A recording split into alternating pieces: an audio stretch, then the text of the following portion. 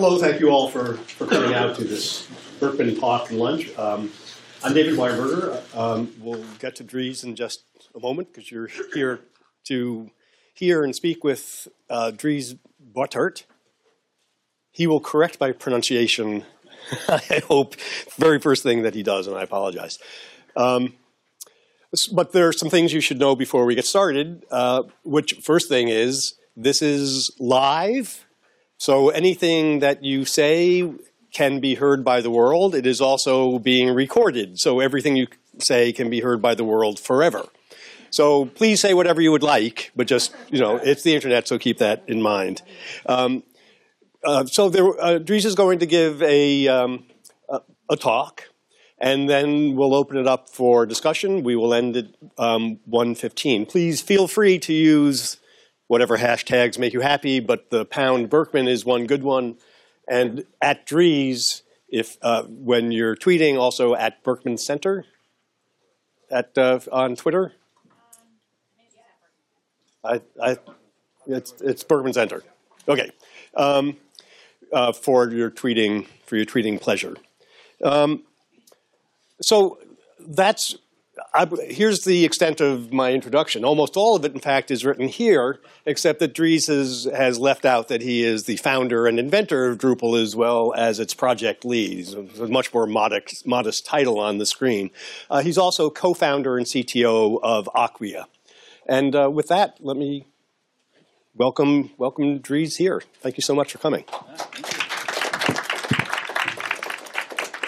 Hey, everybody, is this working? Is it?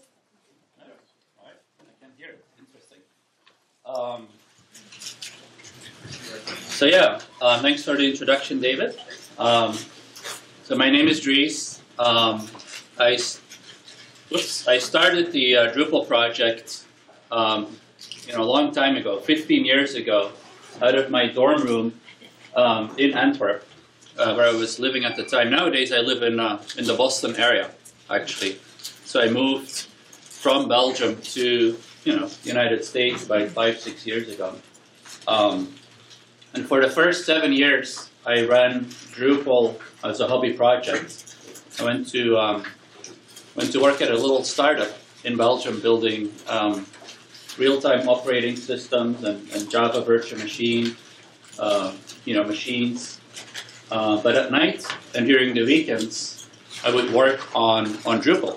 It was my true passion, trying to play with different things on the web.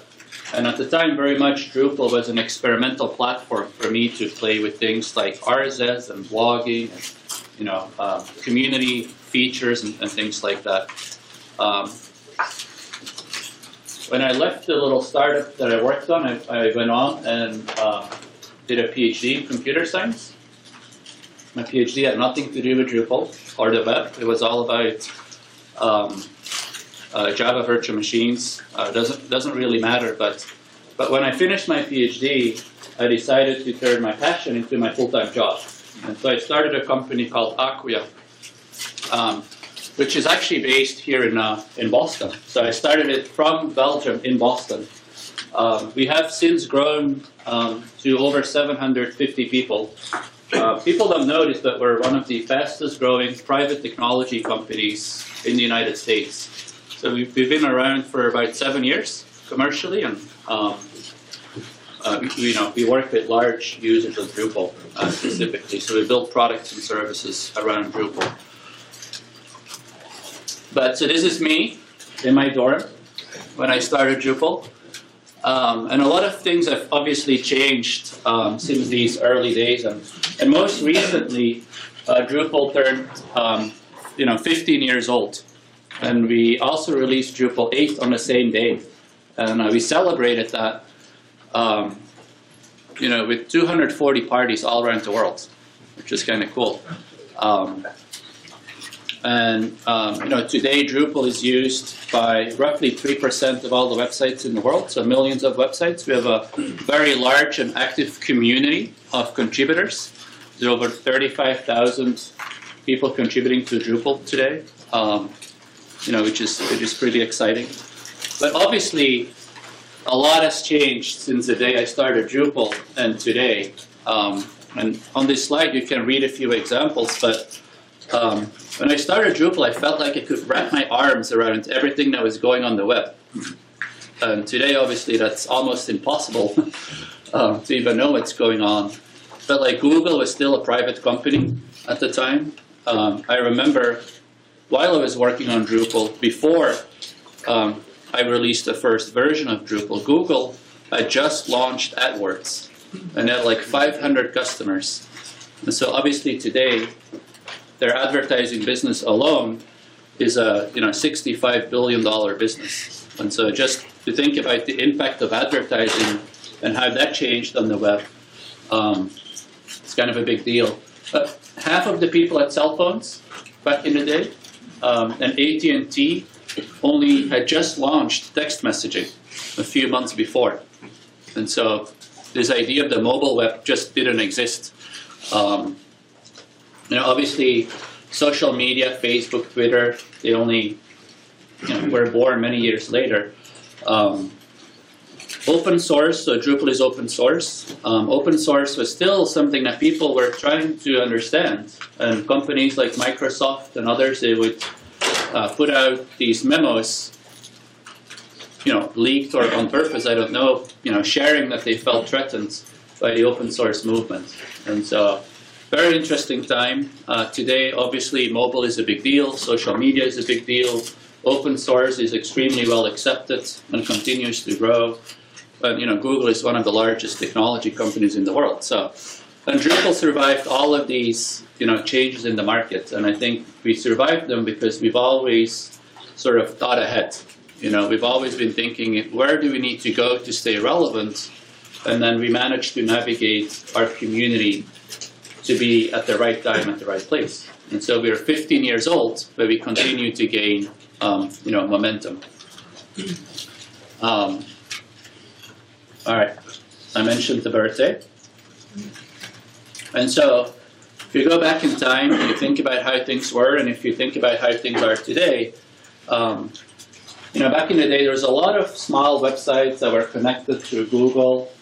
People would search them, but then over time, there's these bigger platforms that started to emerge.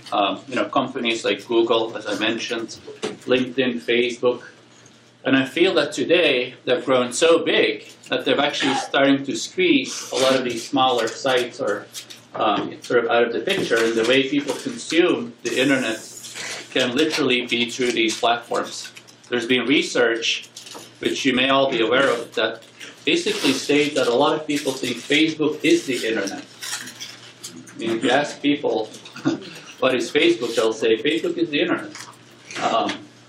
And so I think that is a bit of a challenge personally. And so today I want to talk about the open web, some of the trends in the market, and I'd love to discuss how we can try and save the open web. Right? And so before we do that, I'd like to share a few thoughts myself, and maybe first try to define what do we mean with the open web and what do we mean with the closed web. Right? Because I think aligning on some sort of a definition is probably useful, a useful start. So when we talk about the closed web, we typically refer to these walled gardens. It's also how the media refers to them. It's companies like Facebook and Apple and Google that capture a lot of data. But at the same time, I think what makes this interesting is that the walled gardens, even though they have a lot of data, they try to attract everybody to their sites, they're also doing some good things. If you think about Google, if you think about Facebook, they've literally brought millions, even billions of people online. And they provided a better experience for them, enabling them to connect with one another. In the process, there's lots of great stories of how these platforms have a really meaningful impact on even democracy, on human rights, and how they've been able to drive change in the world. So this is where it gets difficult, right?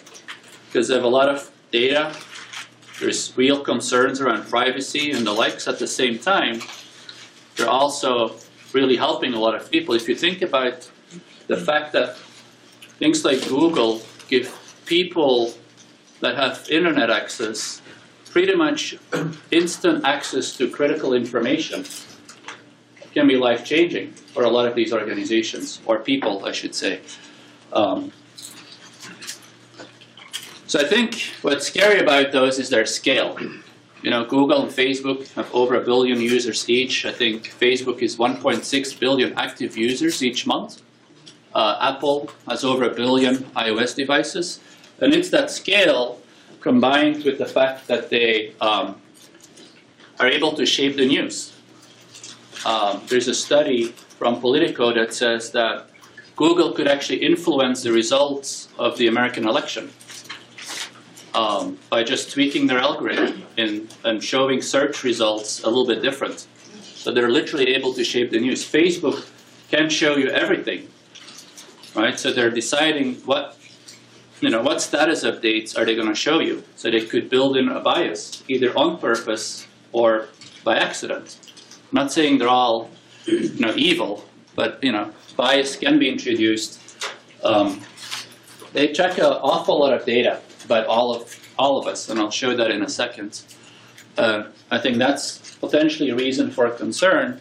And frankly, I don't think they'll stop until they know everything about us. And I'll talk about that a little bit as well. But if you think about what they know, I tried to create a diagram for some of these big platforms. Amazon is the first one. LinkedIn, Facebook, Google, Apple. And then try to visualize kind of what information they know about us. And it's pretty terrifying if you think about it. And Google probably knows the most of us. Because, I use Gmail. So they have all my email. Google Ads is on, I don't know what their market share is for advertising, but probably 90% of the advertising is using Google Ads. And so they know every website that I go to. And based on that, they can determine my interests. They tried Google Plus, so they have all this information about my social network and the likes. And in fact, you should try a few searches. Like if you search just in google.com for an Amazon order that you placed, it will actually show you on google.com your Amazon order reformatted by Google. I don't know if you ever tried this. The receipt of your Amazon purchase has to go into your Gmail though, but they're able to parse these things and know what you buy. It's not just an email in your inbox, it's an actual thing for them that they know. And in my opinion, these platforms could evolve to the point that they basically have all these things checked. I think that's, if you think about a lot of the acquisitions they do and new features that they launch, almost always there is this ability to check another box. Which I think is interesting. Amazon recently announced that they're starting a mail service, for example. Allows them to gather email. And so I think this is a concern. But the challenge here is that they do this because they can actually build and deliver a better user experience. The fact that Google knows so much about you is actually not necessarily a bad thing. If you think about Google Now, how many people know Google Now?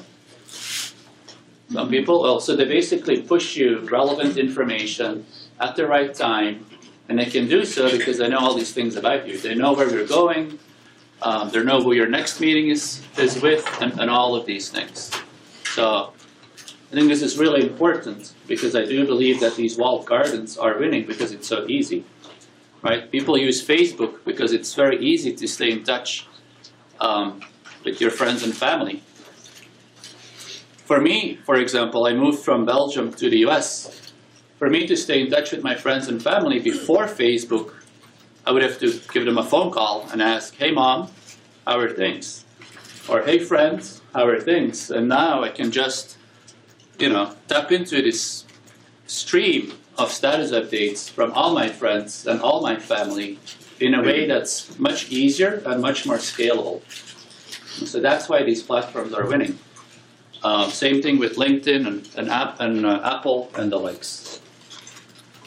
All right, so if we go back to a definition real quick, so there is this idea of the open web, and David will know this, but back in the day, there was something about creative freedom. Everybody had their own website, and you could express yourself. You could make that website purple or green with blue dots, or anything you wanted to do, right? You could create an experience. You could represent yourself with unlimited creative freedom. There's also something serendipitous about the web, and to some extent there is still today, but I remember the evenings where I would get lost on the web and ended up reading all these pages and then get lost again and ended up on this section of the web, and I feel it's gone a little bit, to be honest. Like we just scroll our Facebook feed and that's it. We have much more control, not only over the experience and how we present ourselves, but also over our data and to some extent over our privacy. And all of these things are sort of decentralized. And there's open standards that emerge that try to connect some of these things, and Google and other search engines that try to kind of make sense of this decentralized chaos that was the web. And so contrast that with the closed web, and people's Facebook profiles look pretty much identical. There's no creative freedom in those things. Algorithms, as I mentioned, decide what we see and what we don't see. It's getting worse and worse in some regards with Flipboard and Apple News and Facebook and LinkedIn. They all filter and curate what we see. And there's a thin line between curation and censorship, for example, and something to think about. Privacy, it's all over the news all the time, but obviously there's questions around privacy, and a lot of that information is siloed with a handful or maybe a dozen of large companies, and it can be bad. And there's many examples of this in the media. WeChat is it's basically the app that people use in China, and it's kind of a Facebook plus apps, if you will. And so there was an Uber app in the WeChat app. If you've never seen it, it may be a little hard to imagine, but the holding company behind WeChat then decided to buy another ride-sharing company, if you will, and then instantly kicked out Uber from WeChat. And so these big platforms can be a little terrifying in terms of how they handle these kinds of things. Twitter once had a completely open API where everybody could build their own Twitter client. At some point they said, we're not going to allow that anymore because we want to monetize all of the clients that exist. So they closed down their open API in favor of making more money. Facebook, with Free Basics, trying to launch free internet to countries like India, and then deciding to do that on their terms, where they can use Facebook and a few other things, but not completely free internet. So these platforms have a lot of power.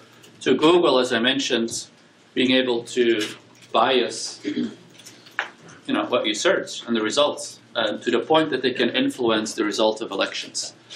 So there's a lot of questions in my mind about this.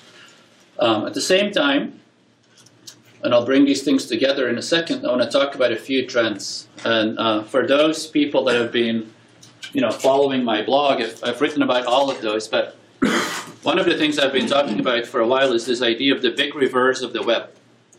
If you want to know all the details, you can go to my blog, but the idea is, I believe that we're in sort of a transformational phase of the web, where we're kind of flipping the web on its head, where the way things used to work is people would go to multiple sites and get the information that they wanted. If you wanted to get the news, you would go to the New York Times, maybe then you would go to another site, and every morning people would wake up and go to like a list of all these sites to find the information that they wanted to find.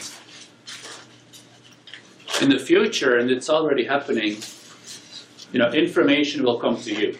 Instead of you having to go to the source, information will increasingly come to you, not just information, but also services and products. And it's this idea of that content will find you, and it will find you at the right time, on the right device. And so it's a big technology trend that we're all trying to go after. But I think it's significant if you know, it's important to understand when we talk about the future of the web, and it will become clear in a second here. Second trend is data is eating the world. Again, all these companies capture that data and they use that data, and they use it in combination increasingly more with machine learning, artificial intelligence, and the likes too. Again, you know, all these things combined basically to give you the right information or the right service at the right time on the right device, and they try to do that in a data-driven, you know, smart way. So I have a couple of, you know, slides about this. You know, there's an example of sort of getting a notification, and they often call this mobile or contextual moments. It's this idea, if today you pull up your phone and you're at the airport, stranded, like I was this weekend, and you go to the airline website, it basically asks if you want to book a new ticket. I don't want to book a new ticket. I want to figure out when, you know, where my flight is and why why it's canceled or why it's postponed. So I want to contextually relevant experiences. Or when I arrive at an airport and my luggage is lost, I don't want to book a new flight. I want to find my luggage. And so building these kinds of smart experiences or contextual or mobile moments, I think, is where the future is at. Data will be behind that. They need to know where my luggage is. They need to integrate with a luggage service in this particular example. So it's all about building these data-driven experiences. And artificial intelligence will be underpinning all of these things. And again, all of these things combined will lead to a better user experience. But it will also raise a lot of questions. And so I've long believed that this is true, that user experience always wins. Now, people actually don't necessarily think hard about how their data is used or the ramifications of sharing all of their data, that they'll just do whatever is most convenient, right? So that's important to keep in mind. And so if you think about the future of the web, you know, will it be an open web or will it be a closed web? And I don't necessarily have the answer. I think it literally could go either way. But I think we need to think about how can we build, you know, transparent algorithms, you know, that we understand how they work. How can we build data-driven algorithms, because that's where the future is at. You know, it's to be data-driven, that help us discover information and that do not exclude serendipity, for example. How can we take back control over our privacy and our data and how that's used? And how can we break these silos, that handful of large platforms, and, you know, try to decentralize them in a way that that we can still offer the best user experience? And it's really hard. You think about how do we compete with Google when the way to compete is having all that data, all that compute power, and all these resources. How do we do that in a decentralized way? Obviously, not exactly easy, right? And so I think there's a couple of things that we want. One, I think we need more transparency. We need to know what data is captured. We need to know how that data is used, but also how these algorithms work. And so I've been talking about this idea, and I'm still not sure if it's the best idea, but it's this idea that we need an FDA for data and algorithms. Like, if you have these large platforms like Google that have an impact on society, that can influence outcomes of elections, as just one example, it would be good if somebody could actually audit these algorithms to make sure there's no bias built into them, again, either on purpose or by accident. So this is one of the things I'd love to get your input in once we're through the slides. Is this a way to do it, or is there a better way to get to get these companies to do the right thing if they're not doing the right thing? If you think about the history of the FDA, was introduced many, many years ago, but it was the same kind of idea. People started to produce food, mass-produce food. People started to invent drugs. At some point, the government had to step in to make sure that these things were met certain quality standards and the like. So, and if we want to do this for data and algorithms, how would we do it? Because it's not exactly easy, right, to audit an algorithm. Maybe we need algorithms to audit the algorithms. It's not like somebody can go through all the lines of code at Google to say that things are working well. All right. So, second thing I think we need to protect our data, and specifically privacy and control.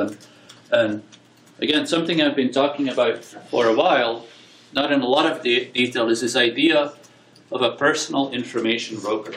It's the idea where you unbundle Facebook and Google and try to store the information in one place that you control, but make it available through APIs to these platforms and be in charge of how much data you share, how long you share it for, what they can use it for, and the like. And Facebook does actually do a little bit of that.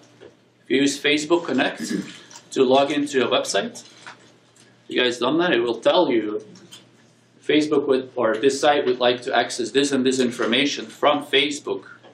And I think that's actually the right way to go. But we need to do it, I think, across all these platforms. Some organizations are experimenting with this. I don't think any of them have real traction, but I'd love to see this work. So one question could be, how do we make this work?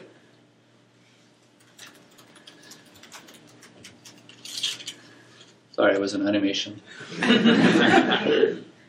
All right, I think the last thing that we need is decentralization and a better user experience. And this one is also incredibly difficult. Like, how can we, it's not good enough to be as easy to use as Google and Facebook. For the open web to win, we actually need to be much easier to use than them. It's not about getting, parity there. It's about beating them at user experience, which is a tremendous challenge.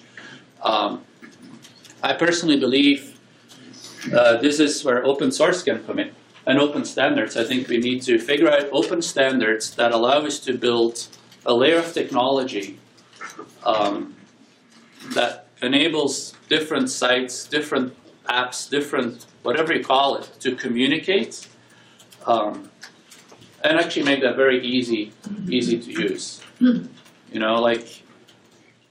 this is where it gets really tricky, because how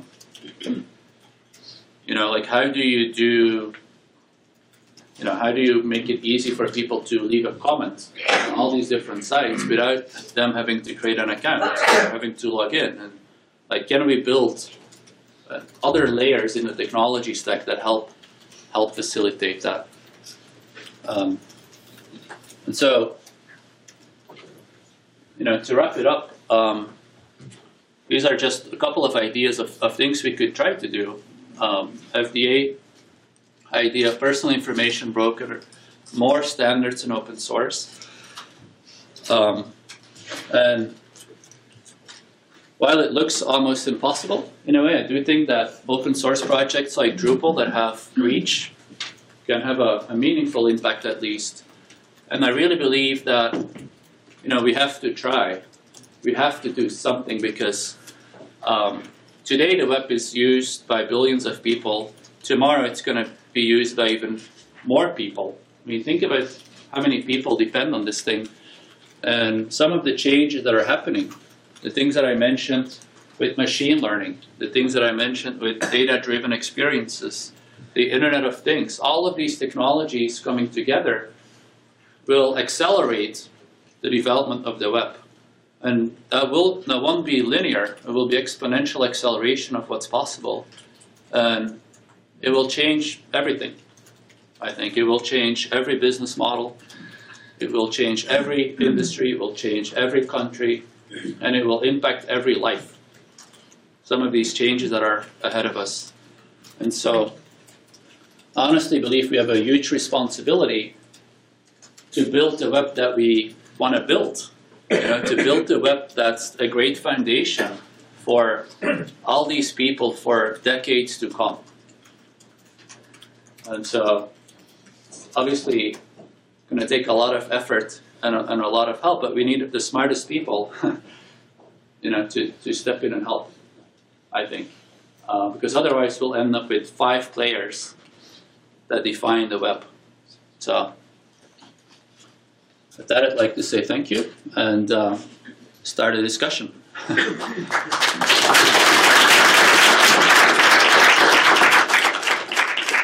think we have lots of time for questions. I think. Yeah.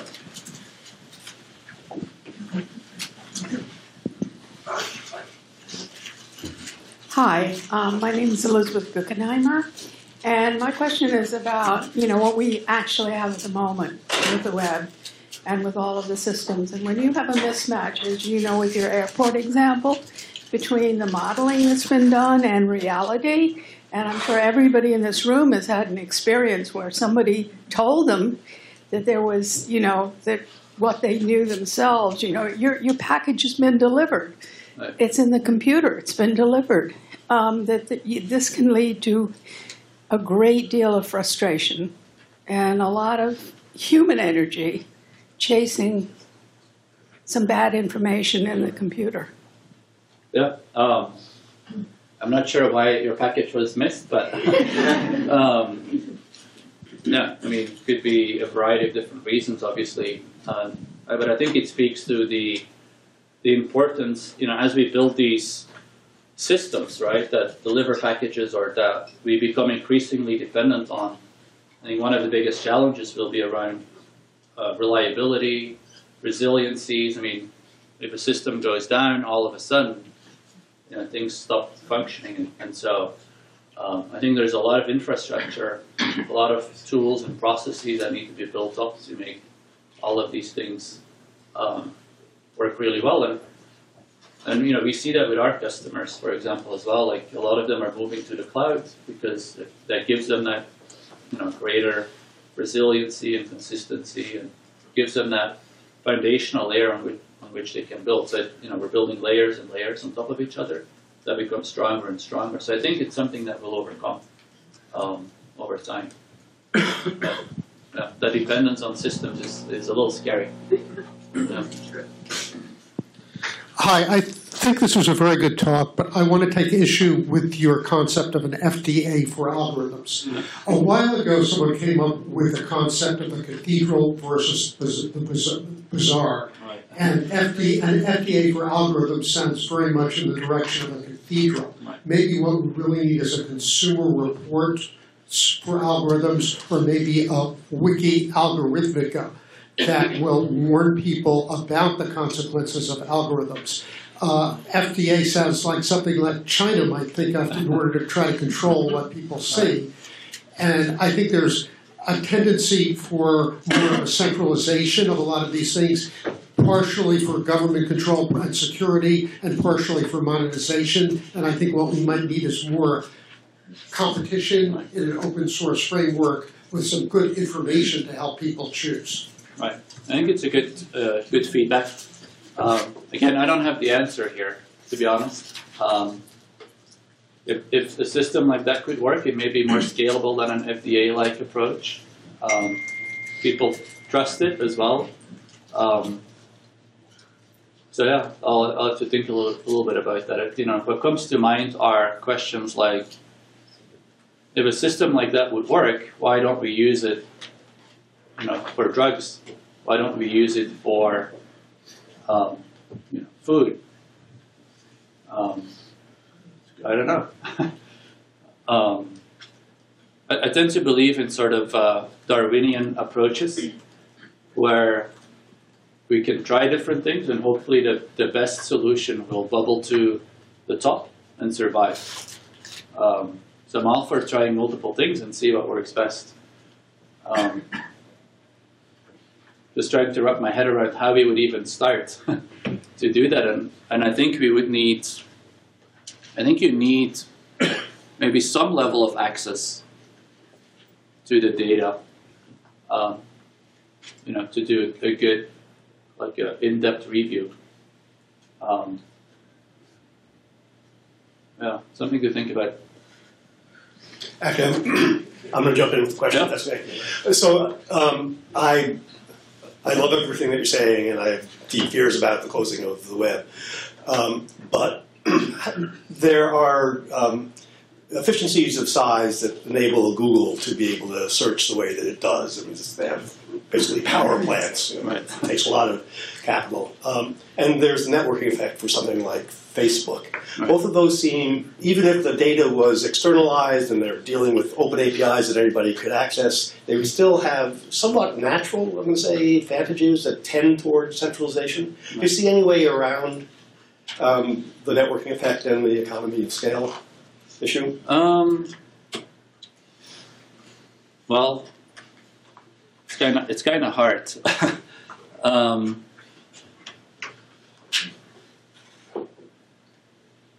I don't know. I don't have a crisp answer, but I have sort of a hopeful attitude. If you think about the web and how it's evolved, it has kind of swung between closed and open over time. Was born open when Tim Berners-Lee created the web. They had, obviously it was meant to be an open system where all academics could collaborate and share. And then AOL came along and was a very closed web in many ways, where you could browse the web through the lens of AOL. And then we got out of that, like I feel, in the early 2000s or late 90s. When Google was emerging, I felt it felt open to me. So now it feels like it's closing again. So it's going back and forth, and I don't know exactly how we overcome economies of scale, but it usually takes sort of a fundamentally different approach to doing things. Like how we went from AOL to, say, the Google era. It was a disruptive innovation, for lack of a better word, that caused the old model to stop functioning. And so I don't know what that is, but I'm hopeful that at some point we'll have some sort of breakthrough that will render that economy of scale maybe less useful. I don't know. I wish I had a better answer to that question. Yeah. There's one there, and then.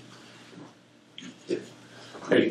So Jason Gerke, I'm a fellow here at the Berkman Center. Just to follow up a little bit on the FDA, we've had several speakers over the course of the year suggest something very much like a governmental agency to do some oversight on things, and I'm becoming convinced that this is becoming convinced over the course of these talks that this might be something that is worth pursuing. One of the difficulties that I see arising from this, and if you have any thoughts, I'd love to hear them, is the fact that we have non-government actors in the form of Google and everything that have the ability to simply flee, right? Like, if we instantiate an FDA for algorithms, they can run away to greener pastures. Right.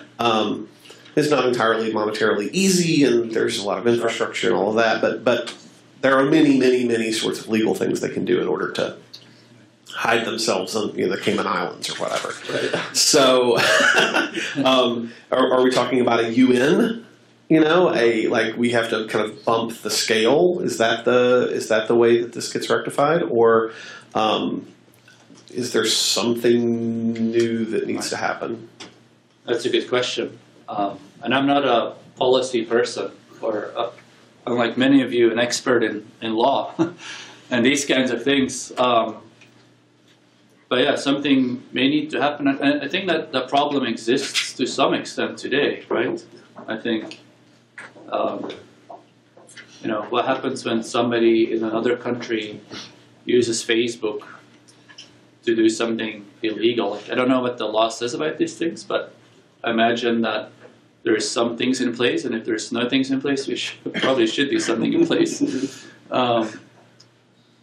But obviously, to your point, the internet is a global phenomenon, and traditional borders don't apply to a lot of these things. Everybody uses Google. Everybody uses Facebook. So maybe I think it would be healthy if we did it at the local level, because if one country does this, it will probably, hopefully, automatically become available to other people in other countries. But it could be more effective to do it globally, for sure. Is there somebody who that's a wants, good point. since, I just, Rob, would you like to I'd jump love to in here? follow up on the FDA thing, because I'm really puzzled by what the FDA would do. Like, I understand banning certain food products that have been demonstrated to be unhealthy or poisonous. I understand putting a label on there. What would this do? Would it say that warning, this news feed is tilted towards the right, or you're going to see more cat pictures? What are we fighting here, and how would you do it? And I don't mean to be flip, but I truly don't No understand. offense taken. Yeah. No. I mean, I can try to answer unless somebody wants to chime in as well, but I think, at a minimum, I think if these large platforms have a bias, I think it would be good to disclose it, personally. So they could ask them to disclose their biases if they have any. That's probably all they could do, I imagine. I mean, they can't mandate them to be neutral, I don't think. I think they could. You have to then define what a bias is and Right. how that That's bias hard. is, and you don't even know if the platform knows that they have a bias. Right. So it's complicated. It's very complicated. I think there was it's been a while since I read this story, but there was a story, I think it's a few years old, where I'm actually not entirely sure if it's super relevant to your question or your point, but there was a story about people would search, use Google to search for images of criminals.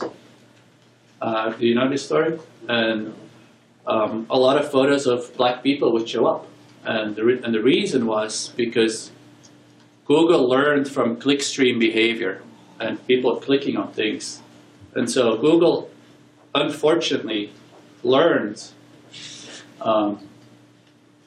Actually, because of the visitors and users of Google had a racist bias towards thinking that black people tend to be, or more likely to be, criminals or something. Google learned that to show photos of black people when you search for criminals, and so that's not right, right? And so hopefully somebody. I mean, Google corrected this, and this was not something they did on purpose. It was an artifact, I guess, of their algorithm. But it would be good if somebody would make sure that that doesn't, stay there if these things are discovered. And I don't know. I would imagine they would make sure these things are handled appropriately. I don't know. So in full disclosure, I'm not totally convinced of the idea for an FDA either. I think it could be very helpful, but I also have questions about it. But I'd love to, if you have an alternative idea, I'd love to hear. In that, let's broaden that. Yeah. Is this relevant to the FDA or the international law? Well, this is sort of tangentially related to this FDA discussion and how this might affect the sort of content that you're seeing. Going back to your idea of sort of, I've heard this described in a bunch of ways. I keep hearing personal data store. Everything that you have, all this information about you, it's kept somewhere that you can keep it safe and you can decide what companies get access to what information about you. That's awesome. That's fantastic. There's a huge advance in many ways, but the sort of insidious after effect of this, I think, is going to be pretty dramatic in terms of the content that you get. If companies like Facebook and Google no longer have immense amounts of free or very cheap data about your preferences, your movements, your so on and so forth, if this is coming at some sort of price to them, either you're charging them for it or it's more of an issue of scarcity, that cost is going to be passed along to the people who are making the most of it, the advertisers and so forth. We've already seen, and I come out of journalism, so maybe I'm a little bit biased as far as this is concerned, this rise of sponsored content, this rise of very, very sneakily tailored content for the needs of an advertiser or a service or a cause. Do you have any thoughts on how something like a personal data store might encourage that to just take off in this horrible, weird filter bubble kind of way? It's a very good observation. Thank you. So I think there is a risk that it disrupts these business models around advertising, obviously. But I actually think it may also provide opportunity for them. And I'll give one example, whether it flies or not. So one of the challenges today, I sign up on a website. Every single website, I have to create an account, provide my address information, provide my credit card information, all of these things, right? And so then what happens is these stores start to send me physical mail, snail mail, or email, but they don't know when I move, as an example. And so their targeting just completely breaks when something changes in my personal life, whether it's I move to a physical location, their mail doesn't get delivered anymore. They keep sending it. Or my preferences change. All of a sudden I have a new interest. They don't know about it until I go back to tell them. But one opportunity of this personal information broker is if I decide to move and I update my address in one location, it could potentially, I'm just brainstorming, I guess, it could potentially be sent to all of the parties that have given access to my data, and that could make them more efficient. Or if all of a sudden I become really interested in, classic cars, I'm not interested in classic cars, but imagine I become interested in classic cars. It wouldn't be bad for all these organizations that I've told them they can know my interests to kind of pick up this new interest without me having to go back and somehow tell them implicitly. And so while I agree with your point that it's disruptive, I think there could be opportunities to make them more effective as well. So it could be a win-win. Is this on the same topic? It is related to the data. You're being very patient. We will get to you for sure. So you mentioned the web sort of swinging from open to closed to open, and it made me think regarding data. Do you see, with the Apple FBI case, for instance, you see companies trying now to remove their own access from certain data so that they don't have to turn it over? Do you see there maybe swinging to a point where collecting all this data ends up costing more because regulators come in and put on sort of financial regulation-esque limitations that will raise the compliance costs so high that having that data is less valuable than not having it? Right. No, it's an interesting, I've never thought about it that way. It's an interesting observation. Not having the data could be cheaper, right? And could be safer in a way too, because if something happens, it doesn't maybe affect the brand. So yeah, I think it's a very interesting point. I don't know how that balances out, but and I think it's also a brilliant marketing strategy, obviously. It's a way for Apple to, because they still collect a lot of data, or they're capable of collecting a lot of data, although they do a pretty good job leaving the data on your phone, I think, or on your device. It's definitely a way to differentiate themselves from other companies too. So. Hi. I think the financial auditing model, the requirements that are placed on publicly traded companies are another way to think about algorithms as opposed to the FDA. I mean, sort of transparency and disclosure on steroids. But that wasn't the question I was going to ask about. I mean, this is a wide-ranging, really interesting talk. I want to sort of drill down on how, open source, open web, open standards might actually be able to compete Right. with this future. And I mean, one of the points you made is, that machine learning, artificial intelligence, is going to be more and more important. And I mean, it feels like it's about to become a commodity. So I think you're exactly right there. And the reality is that the stacks are largely open source to begin with. So open source, it may be necessary, but it isn't sufficient for competition. I mean, the other aspect that's let machine learning take off is the availability of data. There's suddenly, what's being implemented now was thought of in the 80s, but finally there's these huge corpuses of data, corpi of data, that can actually teach machines much more interesting things. And some of that data is open, some of it isn't.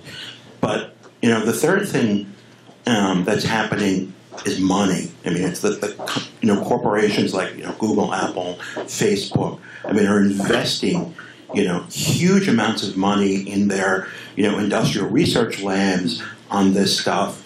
With only the tip of the iceberg being sort of public academic research.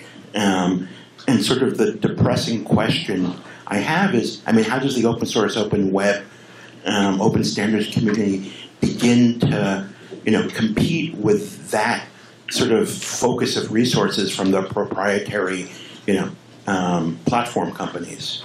Yeah, great question, and thanks for your patience. Again, I don't think there's an easy answer to this question, right? I think we can win if we actually succeed in collaborating. And I have a few answers to your question, but the first one is to look at Drupal as an example. We compete with proprietary software produced by companies like Adobe, Microsoft, Oracle, and they're great competitors. However, the innovation coming out of Drupal is way bigger than what's coming out of these organizations, because we've managed to scale Drupal to the point where we have millions of users, but we have 35,000 developers, contributors that are actively contributing to the betterment or the advancement of Drupal, the software.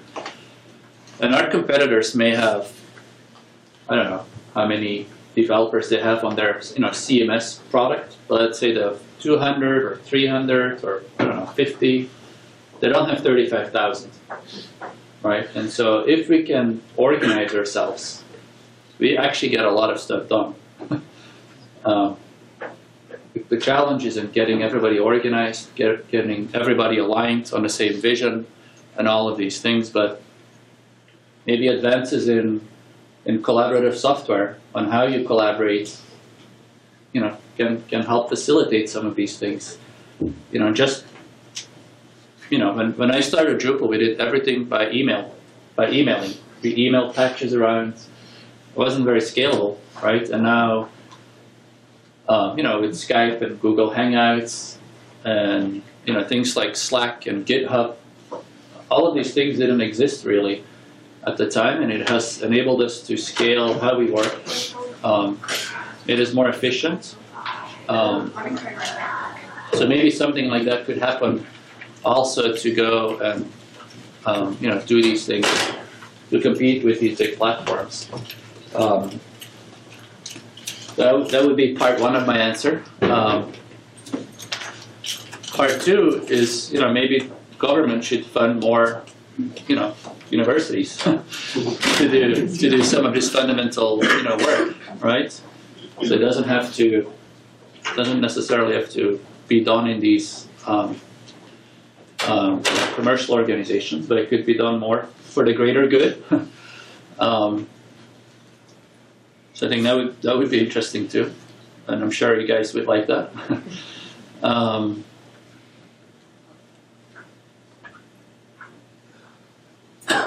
I had a third point, but I'm spacing out here.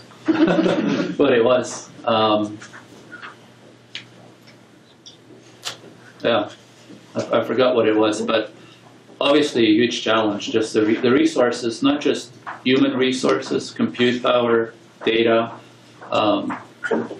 If you look at IBM, they're kind of going through a very large transformation as an organization, and they've been,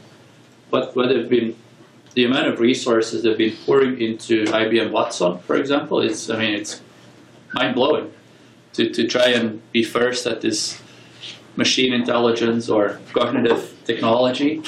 And then they're spending billions buying data companies. They bought the Weather Channel for, I don't know, it was over $1 billion, I think, just to get that data, primarily, right? And so, it's obviously a huge challenge to compete if you don't have the data. So, maybe policy, I don't know. Again, I'm not a policy guy, but I don't think there's a silver bullet here. I think the way to win and to change it is, you have to do a lot of different things. So. I want to go back to the FDA question for a moment. I think something that's been left out of the discussion is consumer literacy. The things that we're talking about are pretty rarefied here, and it's awfully hard to make privacy concerns feel sexy to the consumer. So for me, I think one pro for an FDA for data is that, I'm not a biologist, and I don't have the expertise to know what's a good medical study. And in the same way, I'm also not a coder, and I don't have the expertise to know what a good algorithm is or what a biased algorithm is. So the agency presumably would be making that determination for me, right? But on the other hand, I think we can see from the FDA that compliance can be costly and favor big producers. If you think about how factory farming works, right, there are all of these sanitation requirements for slaughtering animals that are hard for the small producer to live up to. So I think that's an interesting tension in this request, right? Is it the sort of thing that would be intended to make the web more free and open, but kind of backfire and make the big producers more powerful? Good point. I hadn't thought about that myself. Yeah, what do you think? It's like a balancing act, and I don't know. We'd have to think about that for sure. Very good point. No? Hi, I'm Matt, and so I've been thinking about this FDA question, and since you've been getting some pushback on it, actually sort of want to put out the case that I think it could be something that businesses might want. I like this idea of thinking about scope, because I think that there's a very big difference between what Bing does with its algorithm and what Google does with its algorithm as far as the scale of the effect. But also, a lot of times, businesses are consumers of algorithms, and algorithms do different things. And so sometimes you're going to be making like medical decisions with an algorithm as opposed to newsfeed and what you read decisions. And there's already all sorts of existing law that applies to the things that these companies do. So if I was a for-profit company looking for algorithms, I almost would feel more comfortable if some kind of government agency provided a certification of some sort that the algorithm complies with existing laws in the field, and then secondarily maybe doesn't have, unintended effects, not just for consumer purposes, but also for PR purposes and legal purposes. Maybe that's a defense. So I was just wondering, would you view this as like something like there'd be rules that apply to all players, or do you think that it would be something people opt into, and sort of what sorts of side effects do you think the agency would look at? That's a good question. Without having thought about it a whole lot, obviously, I think it would depend on the industry or maybe the application. Like, here's one example. Increasingly more people, or not, increasingly more they use DNA samples to determine whether somebody's guilty or not guilty. And that's algorithms. There is software involved that determine whether somebody goes to jail or doesn't go to jail. Interesting situation, because you would like that algorithm to work really well.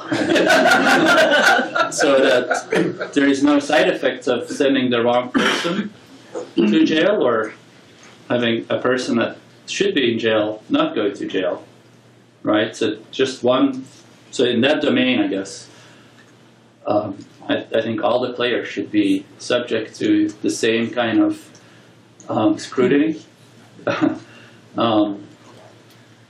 And maybe be held to different standards. Another example would be self-driving cars. This has also been in the news, where the situation where a self-driving car needs to make a decision between killing its passengers or killing pedestrians. Like if all of a sudden somebody runs over the street, and the self-driving car can either drive into a wall or drive over these people. It's a tough decision, obviously. I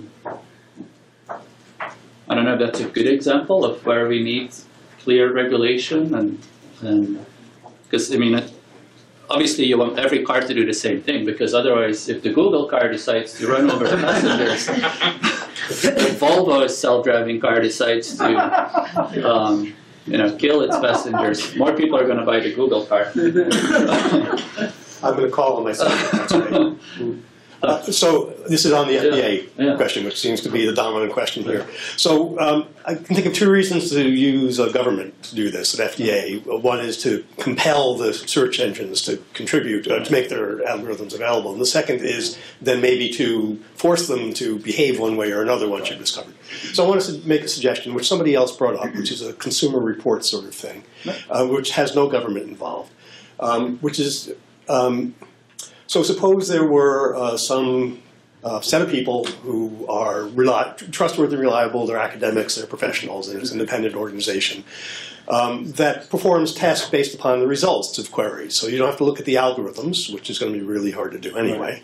But you perform tests, you look at the results, and you're able to say, well, it looks like for the following, the evidence seems to show that Google disfavors Fox News. It covers more about Hillary Clinton than about Bernie Sanders, but Bing, and so forth. For this one, more porn results, fewer women result, or whatever. Just look at the results and tell us what they are. So that would be transparency without requiring anybody any of the engines to agree to it. Would that sort of thing accomplish your aim? Or are you looking for the regulatory side of it, where you then compel the search engines to be more fair? No, I don't think they have to be more fair necessarily.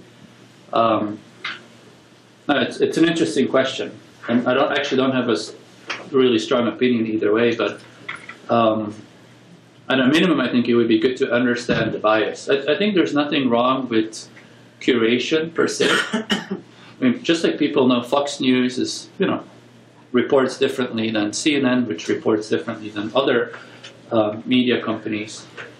So I think it could be fine for these kinds of things, for the reporting of news or finding information. I think some bias would be fine. Just gets really difficult when, if you handle data as complex as Google does, to actually understand their bias on a specific topic. It's impossible, right? So that is a little bit of a concern, and so disclosing that bias could be helpful. And as you say, even the search engines don't always know their biases. They don't, exactly. Search for criminals. Yeah. But then for other things, I think the DNA testing, maybe the self-driving cars example, I don't think disclosing your bias is enough, because as I mentioned, if one self-driving car has one bias and another self-driving car has another bias, It's not and so they're all going to do the same thing, which is not necessarily the best thing for society. And so, to me, that's the question. When it really impacts society, it may not be enough to disclose your bias. You may actually need to be held to certain standards. So. Good. Hello, thank you for your talk. My name is Sarah, I'm also at the Berkman Center. This is actually going back to the privacy question, and what I've noticed is that a lot of conversations around protecting privacy are around the immediate or very near term, as in our lifetimes. And I'm curious your thoughts about the longer term, beyond our own lifetimes, especially things like personal messages in email or personal messages on Facebook, and whether this idea of having the broker of personal data could protect sort of our legacies, as in will our great-grandchildren have access to our personal emails? Is this a relevant question? Is there anything we can do now to prevent that? To prevent that data? That type of access to our private data in the future. Yeah, it's a great question. Like, because some of the data I'd love to see, to keep available, right?